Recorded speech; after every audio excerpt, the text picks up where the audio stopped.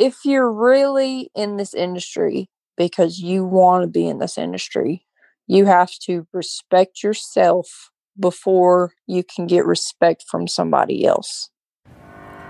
You're listening to Femcanic Garage, the podcast that features women in the automotive and motorsports industries.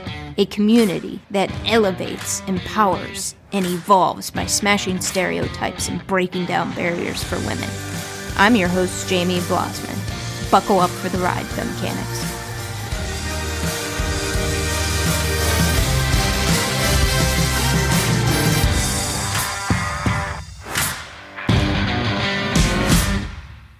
Femcanics, I want to hear from you and get your feedback. Text me what your favorite episode is, how I could improve the podcast, what products would you like to see, but most importantly, I just want to connect with you. Text me at 614-953-6380. Again, that's 614-953-6380.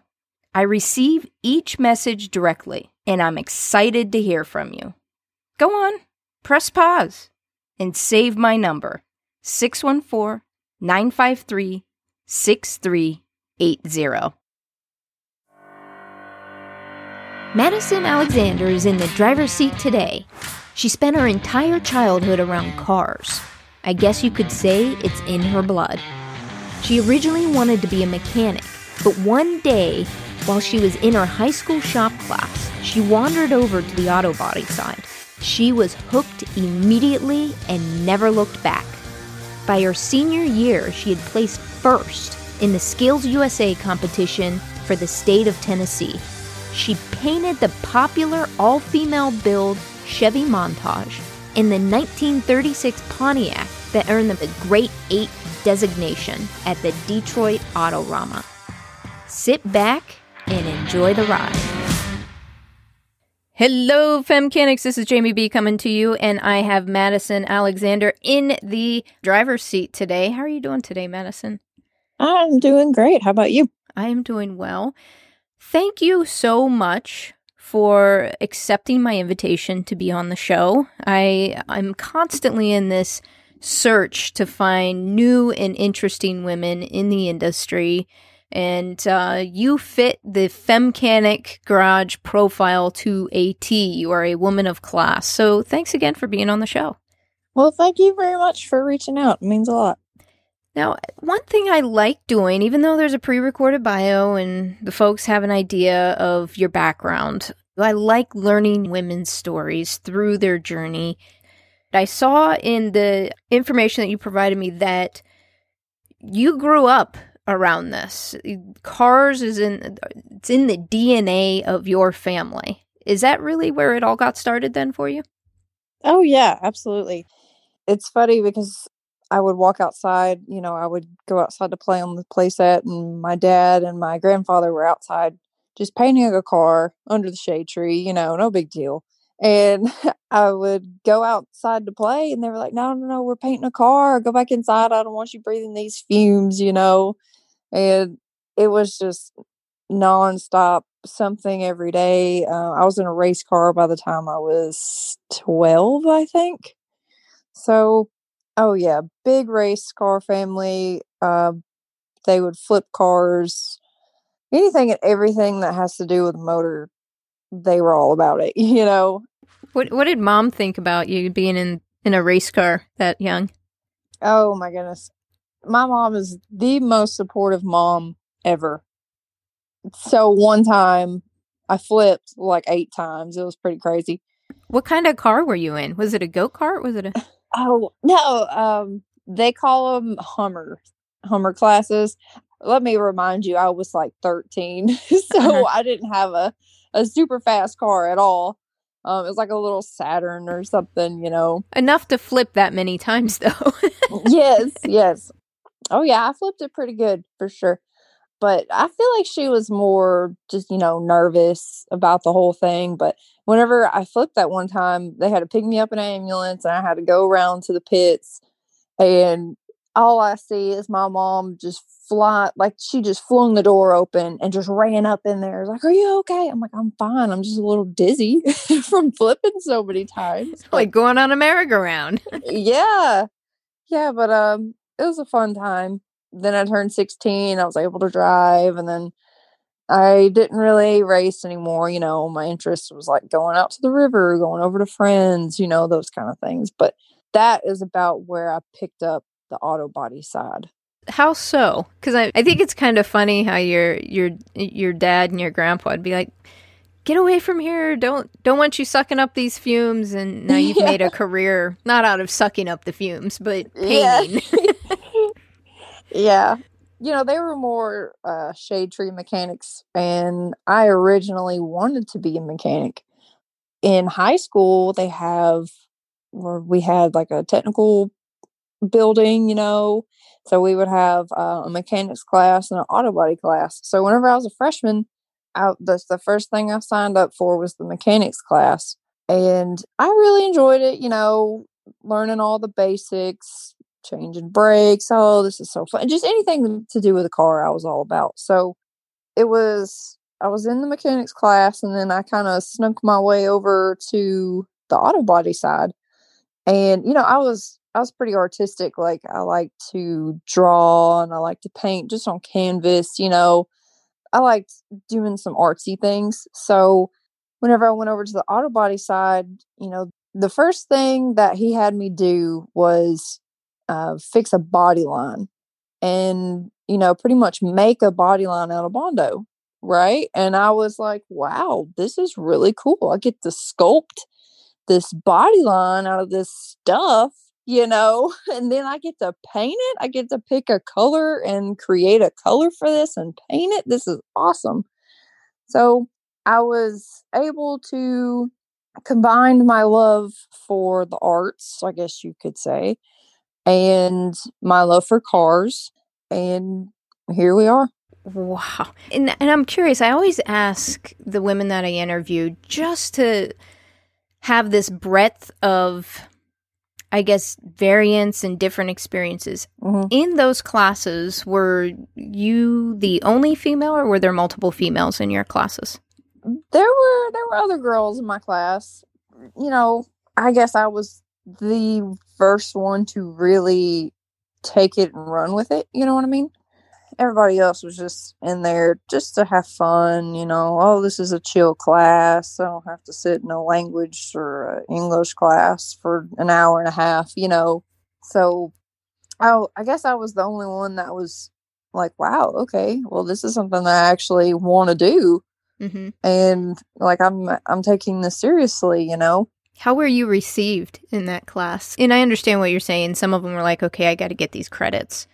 Right. But it's clear to anyone that observes even remotely when someone is interested in something. Mm-hmm. And from the sounds of it, you were definitely interested in it. And I imagine you probably started to excel throughout the class, the more experience and more knowledge you got. Yeah. So the instructor, he's pretty much still like a second dad to me. It was his first year. Like, whenever I was in the mechanics class, he had just started. So like, I was his first real student that he really got to train. And I mean, I think that he's seen that, okay, well, she's pretty serious. Like, I'll show her the tricks and everything. And he was super supportive. Like I said, he's like a second dad to me. I guess just because he put the effort in me because I appreciated it, and he knew he was planting those seeds, for me in my future. It's like a teacher's dream right there. Oh yeah. You become a teacher, and it doesn't have to be in a formal classroom. That could be mentoring, right? Just right. Mentoring. People crave the people who want to do those things. Right. And I am one of those. I love helping the person who is a sponge and who shows this great interest in just soaking it all up. It's one of the greatest experiences as a mentor. Oh, I didn't know that. That's awesome. And you saying that as a sponge, that kind of sounds like me because I'm all the time wanting to learn something. Okay, so like the other day we were at our friend's pizza joint, and he just opened up this pizza place, and he would hand toss his own pizzas, and I'm just sitting there watching him, and he's looking at me like I'm crazy, and I'm like, it's just really cool, how you do that, and I just want to learn everything, and It is amazing how they do that, isn't it? it is. Yeah. Yeah, I could sit there and probably stare and watch them do that for a hot minute. And what I can tell you is I have never in my life, in person, seen someone toss pizza dough. I think it would be super cool, and I would do the same thing that you did. I would sit there and stare at them. They would probably think I was creepy or something, but I would just be so fascinated by it, where it's like, wow, yeah, and that's way cool. this guy, yeah, he knows what he's doing. He's from Chicago, so Oh. he's the real deal. He knows what he's doing for sure. Now, you were in this auto body class in what, you were 16, you were in high school? Yeah, probably started the class 15, maybe 14 or 15. Now, were there other classes, like more advanced classes you could take, or is this one of those things, once that year was done, just kind of wait till you're done with high school and then make a decision at that point, what direction? So, yeah, there was definitely more advanced classes with that. The first class that you ever take is transportation core, and that's where I was in the mechanics class, and I really thought I wanted to be a mechanic. So I took that class first, and then from there, there's advanced mechanic classes, brake, suspension, electrical, those things. And then in the auto body side, there was structural repair, non-structural repair, paint. I think it was just paint and a bunch of different little stuff like that. He may have done a custom paint class. I'm not for sure, but yeah, if there was a class, I was in there. And I'll tell you how supportive the teachers were. I don't know if I was done with a quiz or something, and like my English class, my instructor, he would call in the class and be like, "Hey, can I get Madison out of class? I need her to paint this car." So like he would get me out of all kinds of classes just to go paint stuff, and it was just awesome. Wow. So here you are honing these skills at a young age. You graduate high school. What's that decision point? Well, in high school, there were competitions, Skills USA competitions.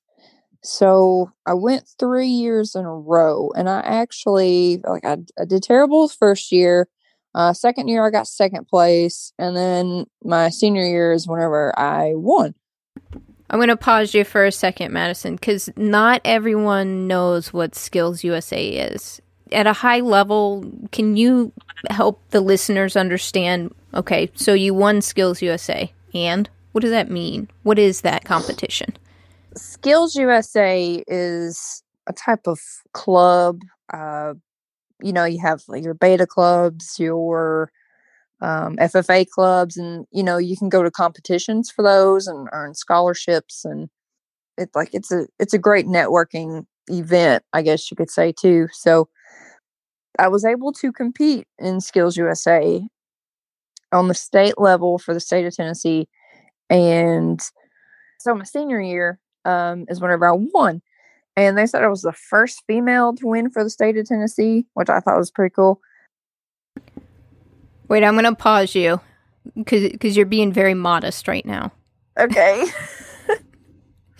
So I've heard Skills USA is a big to do. And anyone in the automotive industry knows what Skills USA is.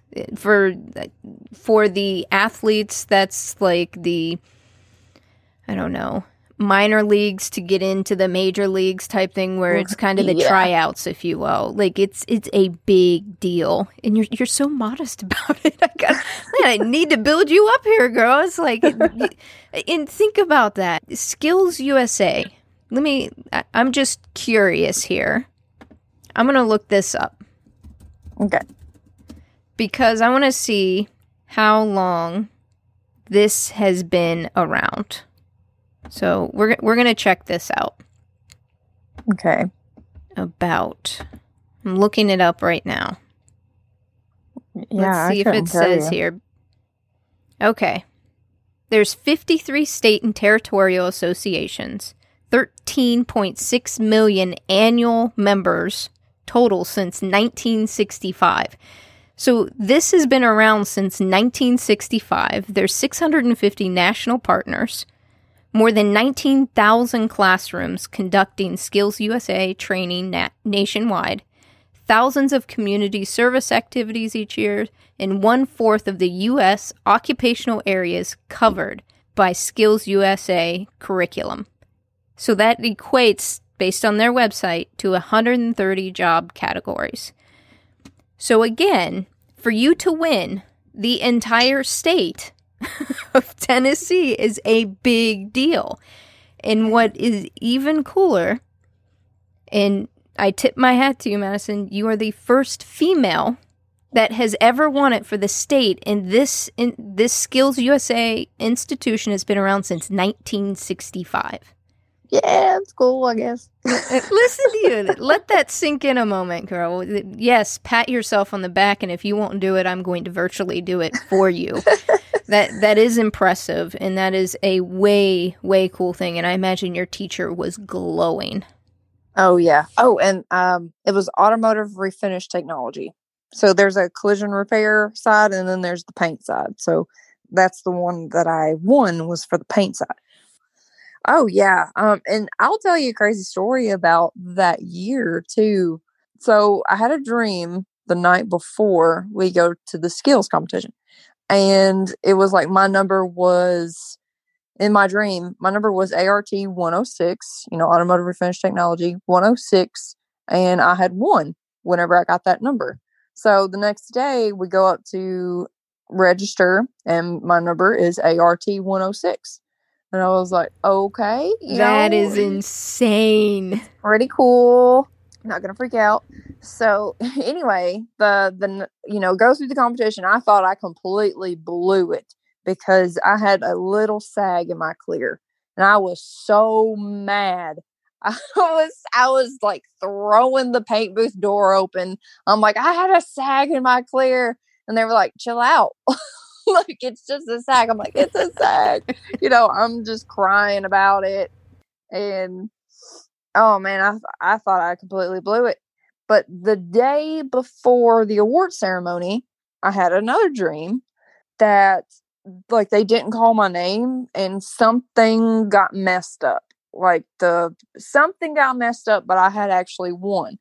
So then, next day at the award ceremony, they called the top 3 people, whatever, and my name wasn't called. And immediately I just broke down crying. I'm like, I knew I blew it, and whenever the people that were called were up there, the first place, nobody was even standing in the first place position. And I'm like, they couldn't even make it to the award ceremony, and they won.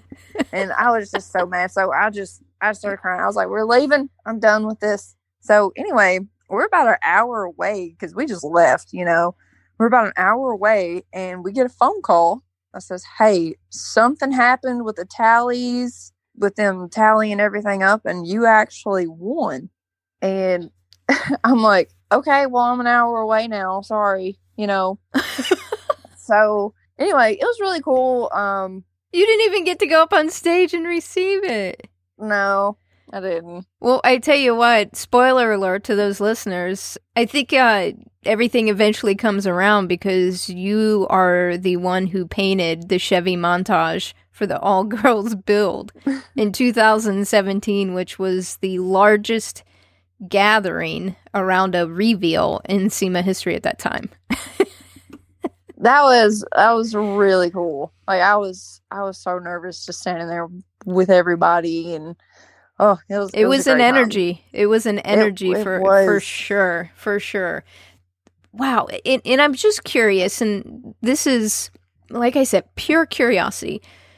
Skills USA, when you think about the automotive industry, I'm totally making an assumption here because I've never attended one, that for the automotive skills, the majority of the contestants there are male. Is that an accurate assumption? Correct. Now, I'm just curious because as females, we typically are emotional beings. And like you mentioned that you're like, hey, didn't even make it up there. You're really mad at yourself and you started to cry. Oh, yeah, man. What was that like? I mean, because I imagine if it's majority of men that a lot of them, because men in society are taught not to cry, right? Mm-hmm. I don't agree with that, but men have feelings too. But I'm guessing you don't see a lot of that. How was that received? What was that like for you? I have always been a crier. First of all, like I'll cry watching Bambi. You know, like I'm just... That is a very sad cartoon.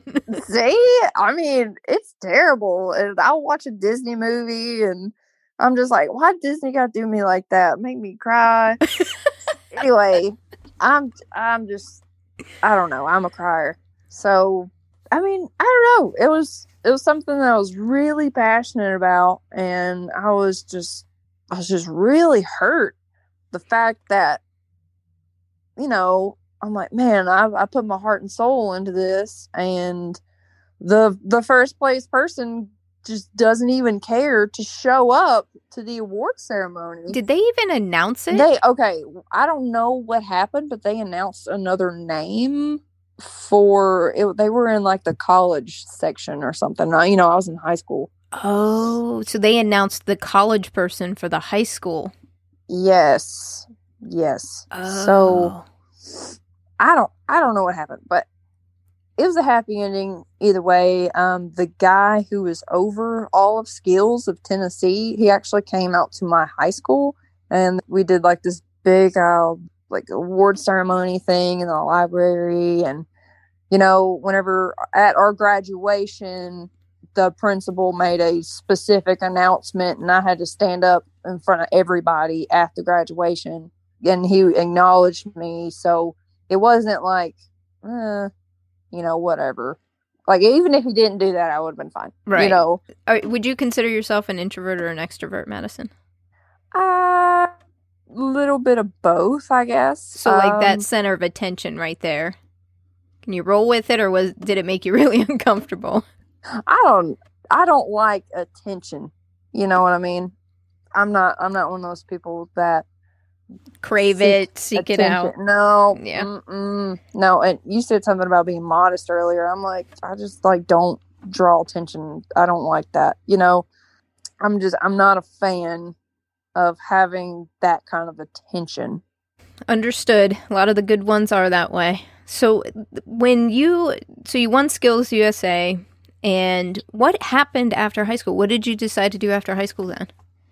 Okay, so I went to nationals for skills, and I placed 11th, which I guess wasn't all that bad. But I was beating myself up about it too, because I'm like, I knew what these answers were, that kind of thing. But I'll connect the dots here in a second. But I ended up going to Nashville Auto Diesel College, in Nashville, Tennessee. And it was only 2 hours away from me. I was pretty close to home. Yeah, so I went there for the 13-month program. I don't know. It was just for the collision repair program. They had a custom paint class, which was pretty cool. So you ended up graduating from there? Yes. And were you working while you were going to school, or just exclusively at school then? I worked a little bit at O'Reilly's at the paint counter, mixing up paint. Mm-hmm. Now, once you had mentioned and I don't mean to digress here, but you mentioned you came in 11th place and you knew the answers. Can you kind of bring the listeners and myself along? What do you mean by that? Because when I sit there and think about answers, I'm like, aren't you just painting cars? That's what's there to answer? Okay, so yeah, you have like a prep station, a paint station, and then you have a color tinting station. And the color tinting station is what got me, because like, I know my color wheel, I'm good. I don't know what happened. I panicked or something, and I completely flopped that whole section. I made like a 50 out of it. And, I scored high and everything else, but man, I wish like, after that, I'm like, oh, I knew I knew what those were. And, it's like, hey, if this hue, that hue, just a color tinting thing. They do have quizzes, your SAE type tests. You got to take tests for that. Yeah, you just have like little quizzes here and there, and you Wow. get to paint stuff. Interesting. So I'm just kind of following along. You ended up getting your degree. And did you have Yes, a job lined up with right after you graduated? I did. And whenever I was at nationals, I had met who I went to work with. So there was a production company that dealt with auto body industry type stuff, paint companies, 3M, you know, those type of people. So I graduated and I immediately moved to Little Rock, Arkansas to work there, and that was a pretty awesome gig. I was able to fly out and go see Gas Monkey, go see Foose, working all behind the scenes. But I'm a sponge, so When you say you flew out and you got to see them, but you're talking about being a sponge. Did you actually work with them, or is it just observation? okay. So the company that I worked for was a production company. They handled social media, they handled advertising. So what would happen would be 3M would hire us to go out to Chip Foose's place, and Chip Foose will use their products, and we would do like demo videos, little videos like that, how-to videos, and we would come back, make them into little videos, put them on their social medias. What? That is such a cool gig. Yeah, it was pretty cool, and I got to meet a lot of people, and that is exactly how I got into contact with Bogey and BASF. And I got to back up just a moment here because okay, I'm trying to wrap my mind around this. So you met them at Skills USA. yes, they were live streaming the whole competition. Okay. And then they approached you to see if you wanted to be like a brand rep? Am I thinking about that right? Yeah, I was doing some like YouTube videos of car stuff. I was more of like the hostish kind of thing. No kidding. Yeah, I mean, I didn't really like all that. Like, I didn't really like that part all that much because, I'm like, I don't like attention. So everybody would like look at me, and I would fumble whenever I'm trying to say something. And I'm like, no, no, this isn't for me. So I'm just curious, why did they say they chose you? Was it the subject matter expertise? Because it's not like you had production experience before then. You were really hands-on in painting. right. So whenever we went to nationals, my instructor, my mentor, one thing that he really drilled into my head was connections, connections, connections. Network. You have to network. So that's how I got to know a lot of people there, and I just kept in contact with that person until I was out of college. So they wanted somebody that knew about the industry, and that's where I came in, and learning the social media. And I didn't really do any of the production stuff. I'm completely illiterate with computer stuff, so I'm like, I'll just post on Facebook, post on Instagram. And I was behind the production of, hey, this is how you're supposed to do this. Make sure the camera guys get this angle of what he's supposed to do. Don't get that over there because they're not supposed to be doing that. So leveraged your expertise around Yeah. kind of best practices. Yes. And I would look at the TDS sheets. What's TDS? Oh, the technical data sheets. So what does that mean even? What is that? okay, so like PPG, the paint companies, they'll have these technical data sheets that says, hey, you're supposed to use 600 or P600 to P1200 grit sandpaper whenever using this product. So I would make sure that they are using that specific product, according to what their product says. You know what I mean? Yeah. Like I didn't want to, okay, well, you can just use 400. And I'm like, no. The TDS says use 600. You have to use 600.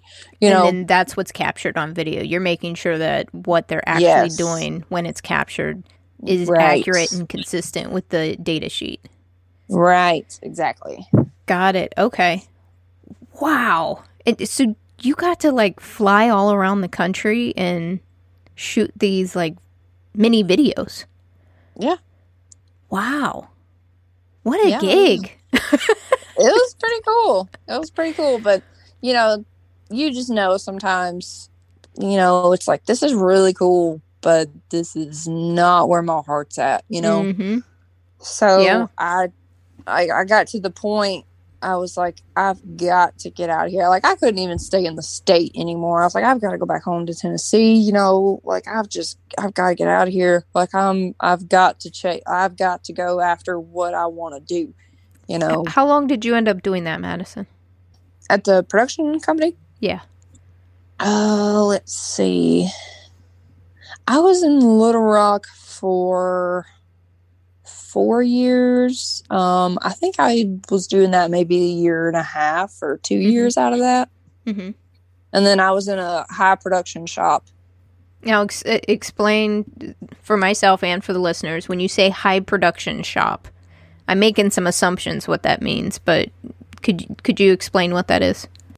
Yeah, absolutely. A high production shop. So I was in one of the largest body shops in the state of Arkansas. I'm pretty sure is what they said. There were 5 painters, including myself, and I think they added a 6th one. I can't remember, but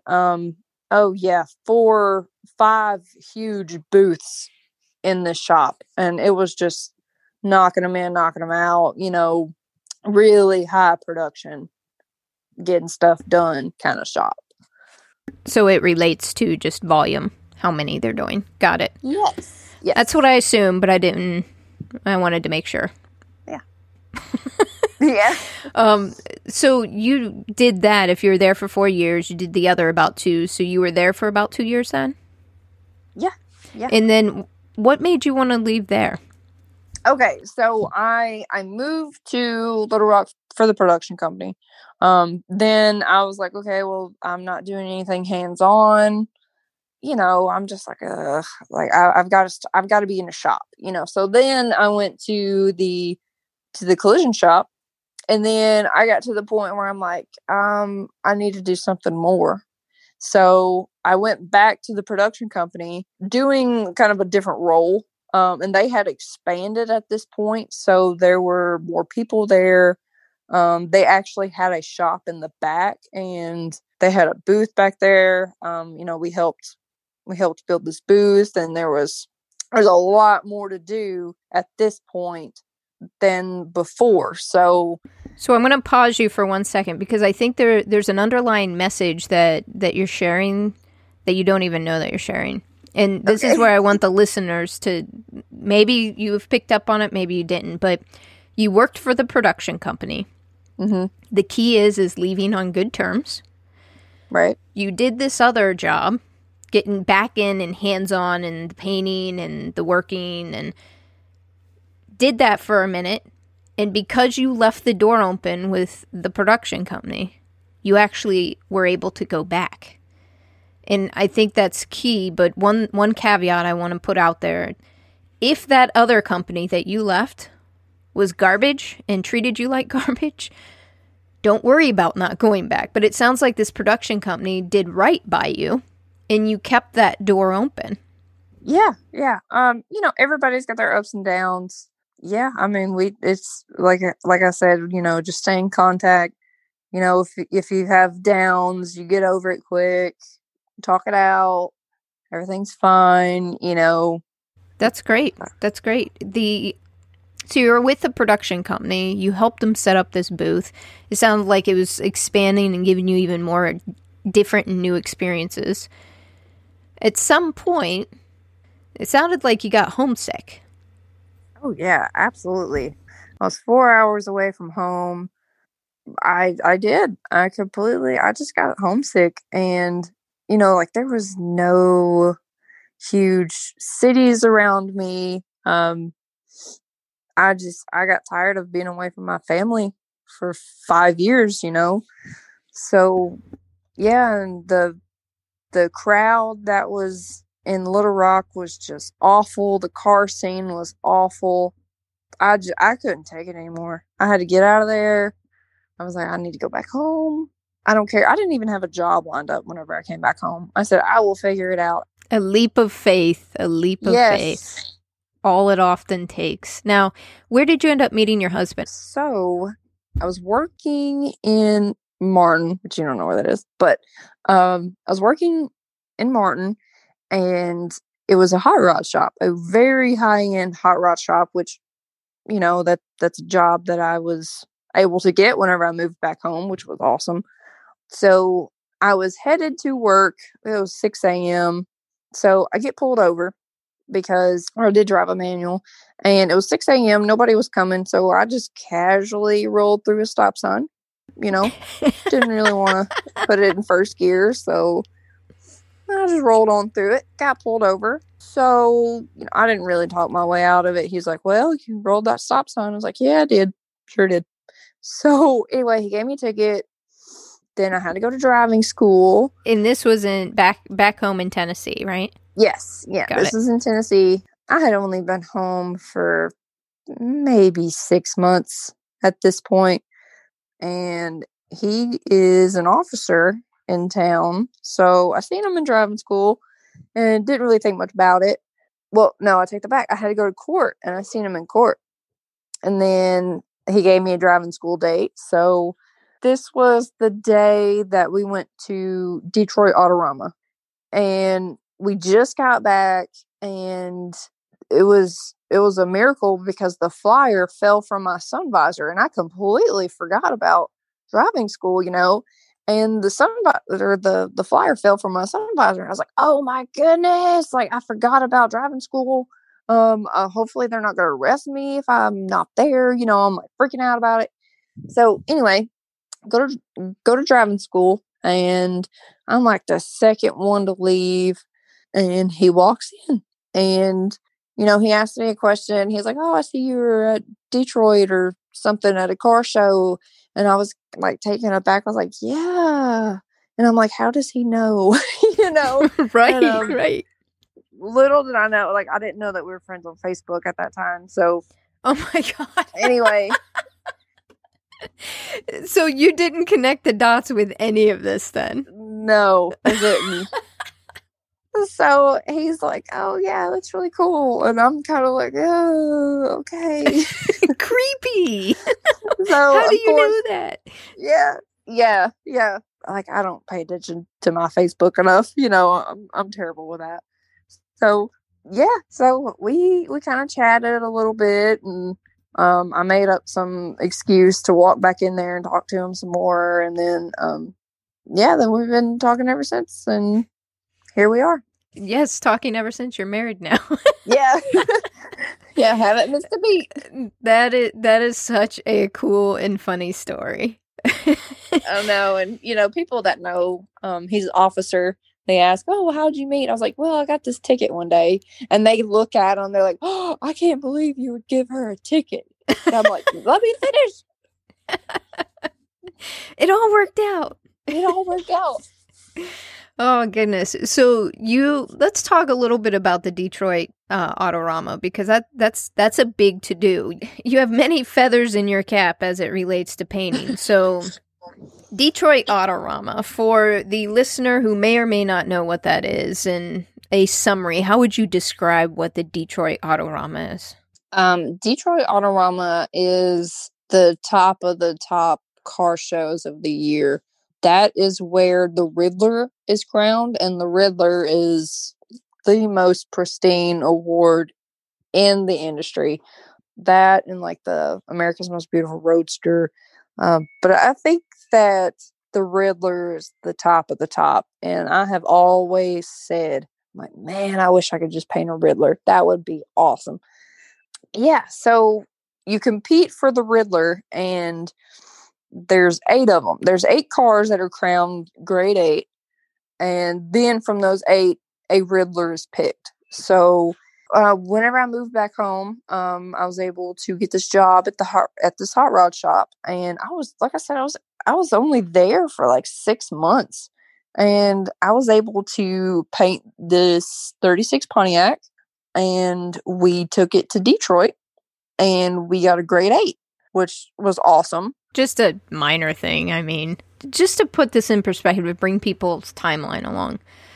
From the time you graduated college to you winning the vehicle that won the grade 8 and you were the painter for it, what's that time lapse? Graduated in 2012. We got the Riddler in 2018. 6 years? 6 years, and probably approximately 2 of those you weren't even painting cars. Correct. Wow. Yes. Right? Yeah, and this goes back to me just being a sponge. You know, there's a lot of hard-headed people out there. They're like, nope, it's my way or the highway. And like whenever I was out there with Jitfoos, with the other guys, you know, Gas Monkey, all these other people that are way smarter than me, every time they would do something, I would sit there and watch them. I picked up a lot of trade secrets, I guess you could say, little tricks, and I would apply them. I'm like, oh, well, I seen so and so do this. I'm going to try this. And it's never a closed-minded thing, you know. I'm always learning. I'm always advancing or trying to advance. You know what I mean? Absolutely. That's amazing. So here you are. You're at this shop, and you guys earn this grade 8, which is like the pinnacle. The only step above that is the Riddler. Right. So who knows? Maybe that's next in the cards for you, Madison. It's just working your way up, kind of like you did with Skills USA, where, you know, you just gradually worked your way up to winning it all. So you were at this shop, and there came a point where you decided to leave the shop? Okay, so it's one of those stories. What happened was, so we get back from Detroit, and everything was cool. That was a Monday. Tuesday, Wednesday, I was off. Thursday, I go into work, just like nothing, just like everything's fine, you know. I have my work pants on, like I'm ready to work. So clock in, and he says, "Hey," and there was a lot of weird stuff going on in the shop. Just like the vibe, you know, the work environment was just off. It was terrible. There was a lot of stuff going on. So anyway, I clock in, and I do something, and then he's like, "Hey, will you meet me up front?" So I go up front, and he just says straight up, "Hey, this isn't working out." I was like, okay, you know, and I'm like, "Why?" And he's like, "Oh, it's just not working out." Why? You know, I just keep asking him why. I was you like, just "I know painted a vehicle." That's literally what I told him. I said, "I know it's not work performance because I was here last week, all week till 4 a.m. trying to get this car to Detroit. Like I said, it's not work performance. That's not an issue. What's the deal?" "Oh, well, it's just not working out, blah, blah, blah." So he slipped up, and there was jealousy issues. This is not me speculating or whatever. So I was on the cover of this 3M brochure thing for the new 2.0 cups, PPS cups. So anyway, his son, I think, was in charge of the social media. And he shared, you know, because I posted it because I thought it was pretty cool. So he shared it, and he said, "Oh, you know, congrats to one of our own. doing some cool stuff and whatnot. Well, the boss told him to delete it, right? And I was like, okay, well, that's kind of weird. You're not proud of somebody. That was my first red flag. That's way weird. Yeah. Anyway, as he's firing me, he says something. This is where he slips up. He says, it took me 10 years to get my first feature in a magazine. And I look at him and I said, what does that have to do with anything? Nothing. Wow. I was like, that obviously stemmed from that whole post. Or maybe even, did you get attention in Detroit too while you were there? Oh, yes. It was crazy. Apparently, people fly off the handle if they know a girl painted something. Who would have known? But I didn't know. And this, you learn the hard way on some stuff. At Detroit, which is really cool, you get a day in advance to set up. Like, you can sand and buff right there on the showroom floor, which I thought was pretty cool. There's a whole row of cars and people are just cutting and buffing on this stuff. And I'm like, I had no idea we could do this. I would be sanding and buffing some stuff right now. I just thought we were done. So I knew a couple guys from Wizards, and they had, they let me use a buffer. They let me use all the stuff, right? So I'm like, okay, I got to get this car buffed. Do something to this car. So me buffing on this car, I didn't know that people were chit-chatting about it. But like the next day, I had another friend that was there. He owns a shop in Kentucky. He just looked at me. He was like, no. Like, people know that this is the one that the girl painted. And I was like, that's cool and all, but like, are they saying it looks good? Like, that's what I'm worried about. How do you feel about that, Madison? I'm just curious, because I have heard other stories where there is a jealousy factor, where there's some men, not all of them, but there are some men who feel the recognition that some women get is, whether it's in motorsports, and maybe it's the sponsors that they get, or the attention that they get, or in automotive, any other automotive space, that it's because they're a girl. Oh, what do you man. think about that when things like that are said?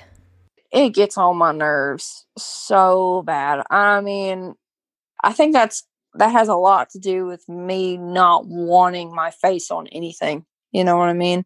I'm more of like, hey, here's my work. Don't look at me. Look at what I produced. Like, that's where I'm at. And I've been called every name in the book. In high school, there was stuff written about me on the bathroom stall.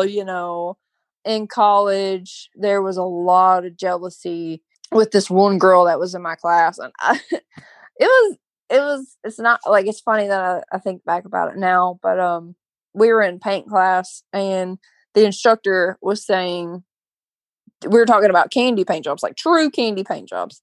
And he was saying, if anybody were to walk out of this classroom that I had confidence I could do a true candy paint job, it would be Madison. And the looks that I got from these people, I was like, ugh, quit looking at me, Just out of curiosity, Madison, because you bring up a good point. How did you handle those things? Because you just shared a couple of off-the-cuff examples of some of those kind of uncomfortable, unjustified situations that you were put in. Right. How did you handle those? If you were talking to other, young women coming up through the industry, what tips and tricks would you tell them to help them through their journey?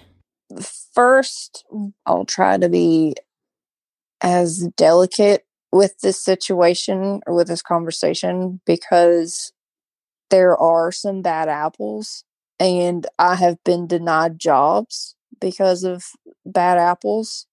Multiple jobs, like I can count more than one, because they didn't want a female in the shop because their wife is jealous. And, they've had a female in the shop and they've slept with everybody in the shop and in the mechanic shop. You know what I mean? So, ugh. I think that says it all right there, Madison. Yeah. If you're really in this industry, because you want to be in this industry. You have to respect yourself before you can get respect from somebody else. And what I mean by that is, I can't be posing in some booty shorts across the hood of a car and be taken seriously. We've got to present ourselves, not your typical stereotype, whatever. I'm seeing what you got for me, though. This is a tough topic, right? It is. It is. It's something that I've tried to explain because it's the very essence of what Femcanic Garage is about. Right. It boils down to me, and you can tell me if I'm misrepresenting what you're trying to say in any way. It boils down to me. My daughter is going to turn 13 years old next week. Mm-hmm. And I know she goes online and checks out what mom does. And she probably checks out these women that I'm interviewing as well. Social media, you can find tons of different things, right? Internet, you can find tons of different things. And what I ask myself is, before I ask anyone to be on the Femcanic Garage show, I go and research them myself. And I ask myself a simple question. Is this the type of image and female empowerment I want my daughter to use as a role model? If I can answer yes to that, that woman is a woman I want on my podcast. That is very well said. And I don't want my daughter's gorgeous. She's a beautiful young girl. And I don't want her thinking the only way to get attention and to get someplace is through sexualizing herself. And don't get me wrong, I want women to embrace their femininity. I love that we can be in a male-dominated industry and still be feminine. It's the very essence of the word femcanic. Right. Right? Let's embrace our feminism. And female empowerment does not equal male disempowerment. And I want to be a role model, and I want all these women that I interview, because everything always sounds better when it's not coming from mom. Right? Everyone else is the genius, not mom. But if through the women that I interview, maybe, just maybe, it'll create this space for teaching young women how they can be strong, independent, intelligent, feminine women that embrace their femininity without sexualizing themselves. 100%. It's tough. I've heard multiple things through these interviews where when you say one bad apple can ruin the whole bunch, is that there are women out there who do it more for the attention. Right.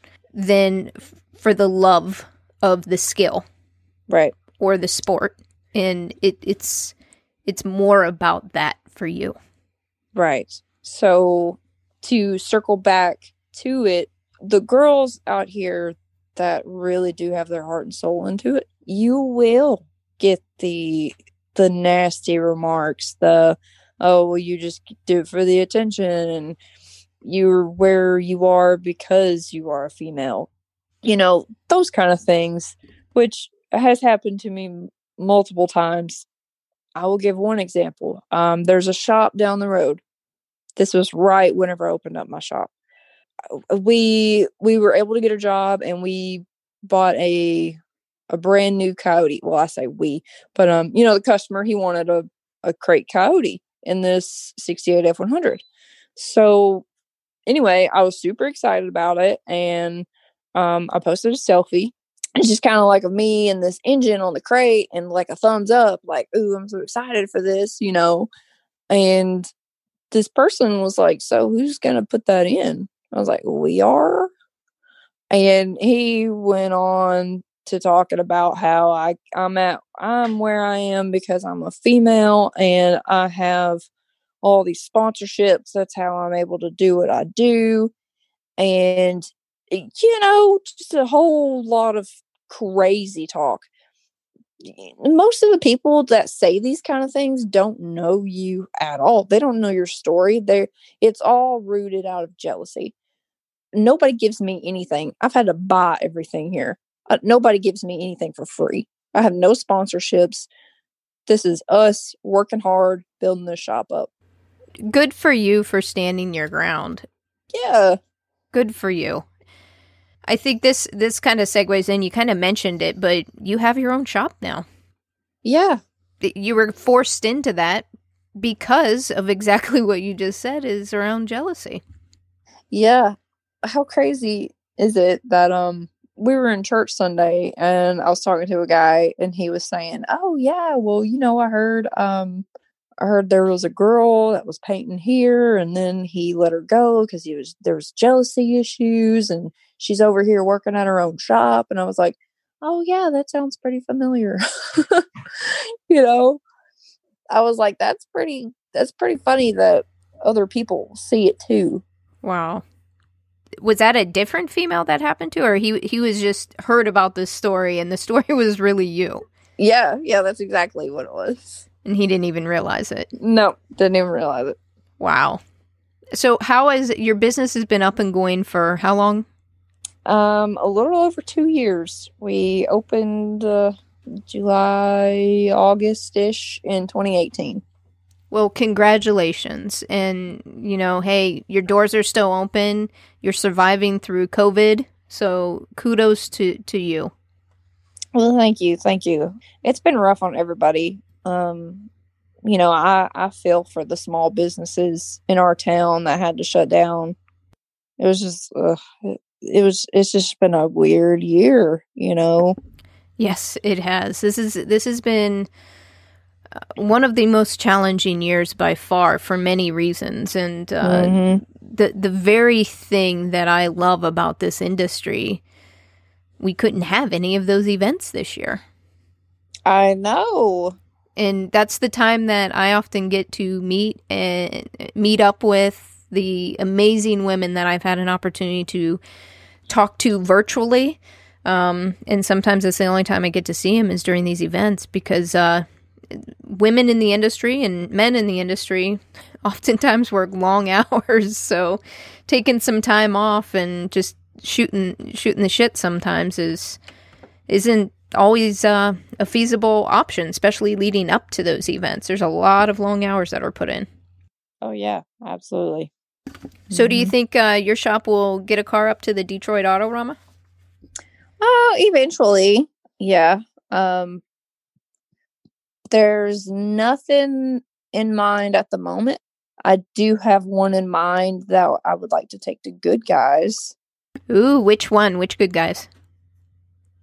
Say Columbus. Say the Columbus one. Yeah. I mean, I don't really know all the details about Good Guys. Just whichever one we have to take it to I'm in Columbus, Ohio. So okay.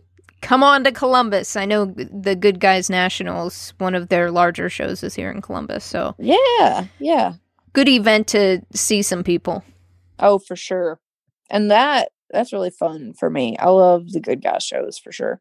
Yeah, there's so many great cars. I mean, all of those. You talk about SEMA, Good Guys. I haven't been to Detroit Autorama. That is in my bucket list to go. But I imagine you walk around those shows, you see amazing car after car after car. Yeah. By the time you leave there and you come home to regular cars. Yeah. It's like, wah, wah. Yeah, and what's cool about the Autorama is like upstairs is 100% serious. Like you got judges walking around with like a magnifying glass. You know what I mean? It's intense. It's high stress.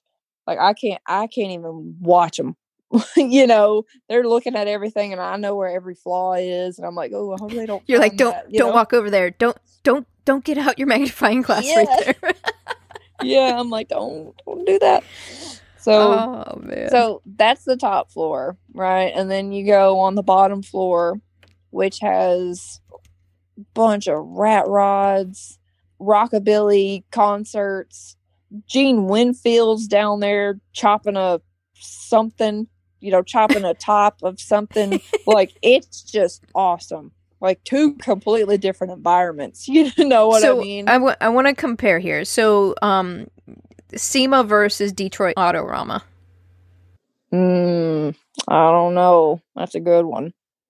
I really Detroit, I don't get out. around Detroit. You know what I mean? I go to the show and that's it. But at SEMA, there's a lot of after parties that I don't drink or whatever, but just the after parties that the companies put on.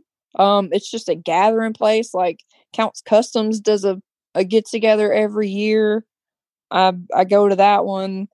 There's just a lot of stuff to do after the show. The cars are cool, but the gathering places and the hangout, and you really get to talk to these people just after the show too. More so at SEMA. Yeah. Gotcha. They both have their perks and benefits. Right. And there may be some little competitions at SEMA. I'm not for sure. Oh, Builder of the Year or something. There's some stuff going on at SEMA, but SEMA's pretty much like a laid back, show off your stuff kind of show. It's not true judging, like what you'd see at the Detroit Autorama. Oh yeah, that's stressful there, I'll tell you. Well, I think this is a good time to launch into the red line round, Madison. What it is 5 rapid fire questions. There's no right or wrong answer to it. Whatever pops into your head's the right answer. Are you ready? All right. Who or what has been your inspiration throughout your journey in the industry? I know you said rapid fire, but I'm like, Yeah, I know. I have no clue. I mean, I get my inspiration from so many people, so many things.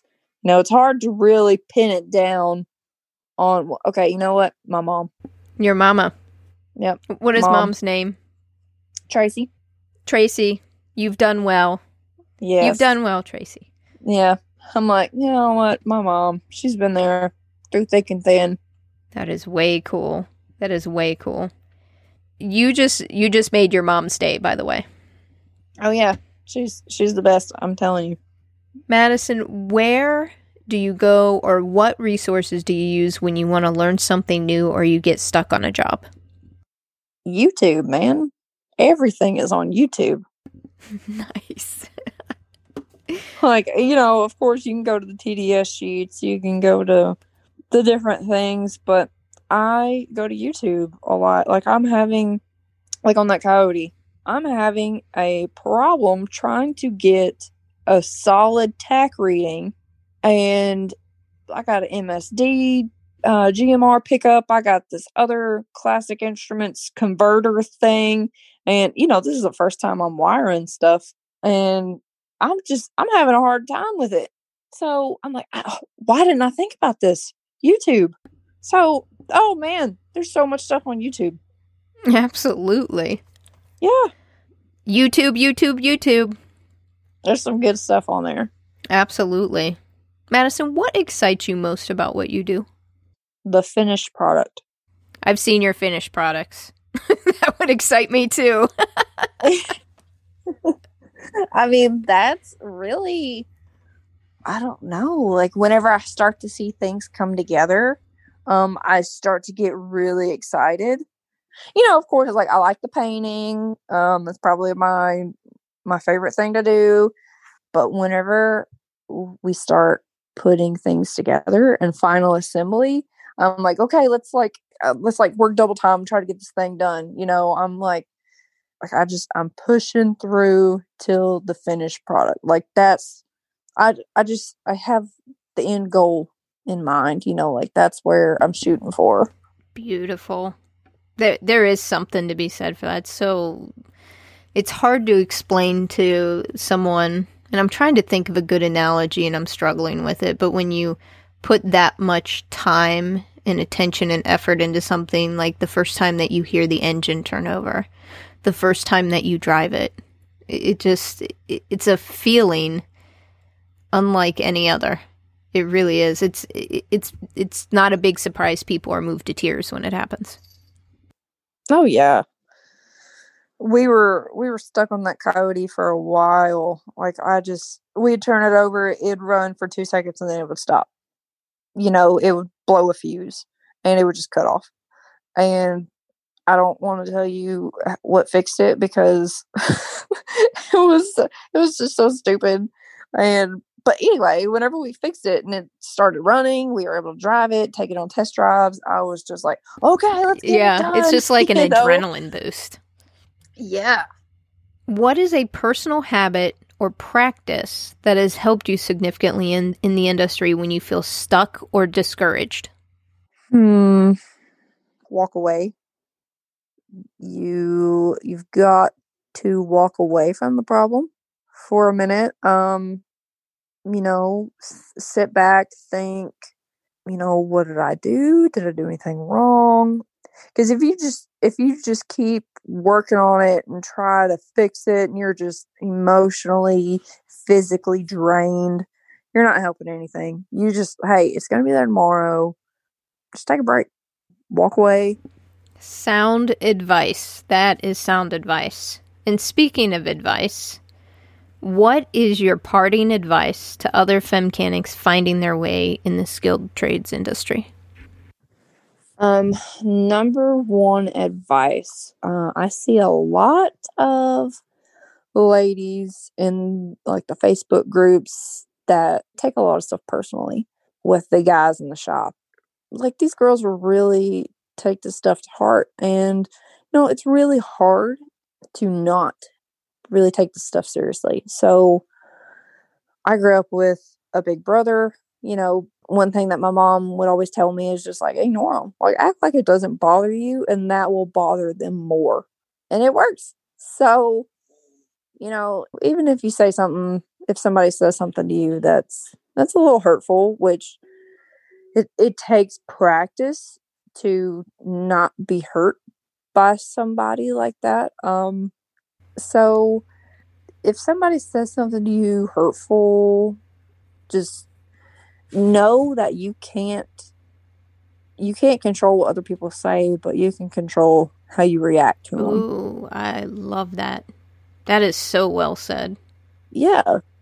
Somebody can come up here and start yelling in my face, and if I just start yelling back, what's that going to solve? But if I just sit here and act like it don't bother me, which, sometimes it may not really, and sometimes it may bother me, but I'm going to act like it doesn't, that's going to affect them a lot more than, firing back at them, because that's what they want. They want to poke you and push your buttons and get you all fired up, and they just like to antagonize. So if you don't play into their little games and just like, yeah, I'm catching what you're throwing and I'm throwing it back. Yeah. And I mean, they will even respect you a little bit more. You just got to work with what you got. People in this industry are going to be crude. They're going to be nasty. You just better figure out how to deal with it. That is sound advice. And Madison, where and how can people connect with you and your company? I have a Facebook. I may not add you for 3 months, but if you just want to add me on Facebook, just Madison Alexander. My business is on Facebook, Riveting Rides. I'm on Instagram, which is Madison_Alexander with like 2 X's. Riveting Rides is on Instagram too. It's Riveting_Rides. I don't tweet. I don't TikTok. I don't do none of that. So, yeah, I think your response, because I have it on there for people to share that stuff, and you put definitely not for TikTok. Yeah, no. Oh, that's wonderful. Madison, thank you so much for being in the driver's seat today. I so enjoyed you walking us through your journey in the industry. Well, thank you very much. My name is Madison Alexander, and I'm the owner of Riveting Rides, Hot Rods, and Customs in Milan, Tennessee, and I am a femcanic.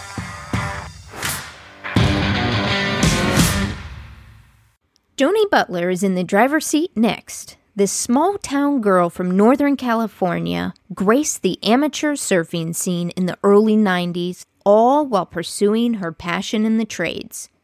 Immediately after high school, she entered into the trades, moonlighting as an assistant crew chief on a NASCAR sportsman team, certified in small engine mechanics, taught herself how to weld, before YouTube was an option, dabbled in metal art, and was a sales representative and metal fabricator for a company that sold direct fit catalytic converters, and later was recruited to work for ArcZone.com. Be sure to tune in and hear from this icon in the industry. Until next time, Femcanics. Thanks for listening to the Femcanic Garage Podcast. You can find us on Instagram, Facebook, and Twitter at Femcanic Garage. Check out our website, femcanicgarage.com, for swag and the transcribes for each episode. If you want to help grow this community, do me a favor and subscribe, rate, review, and most importantly, share this podcast. Spread the word. This is Jamie B. signing off. Are you a Femcanic?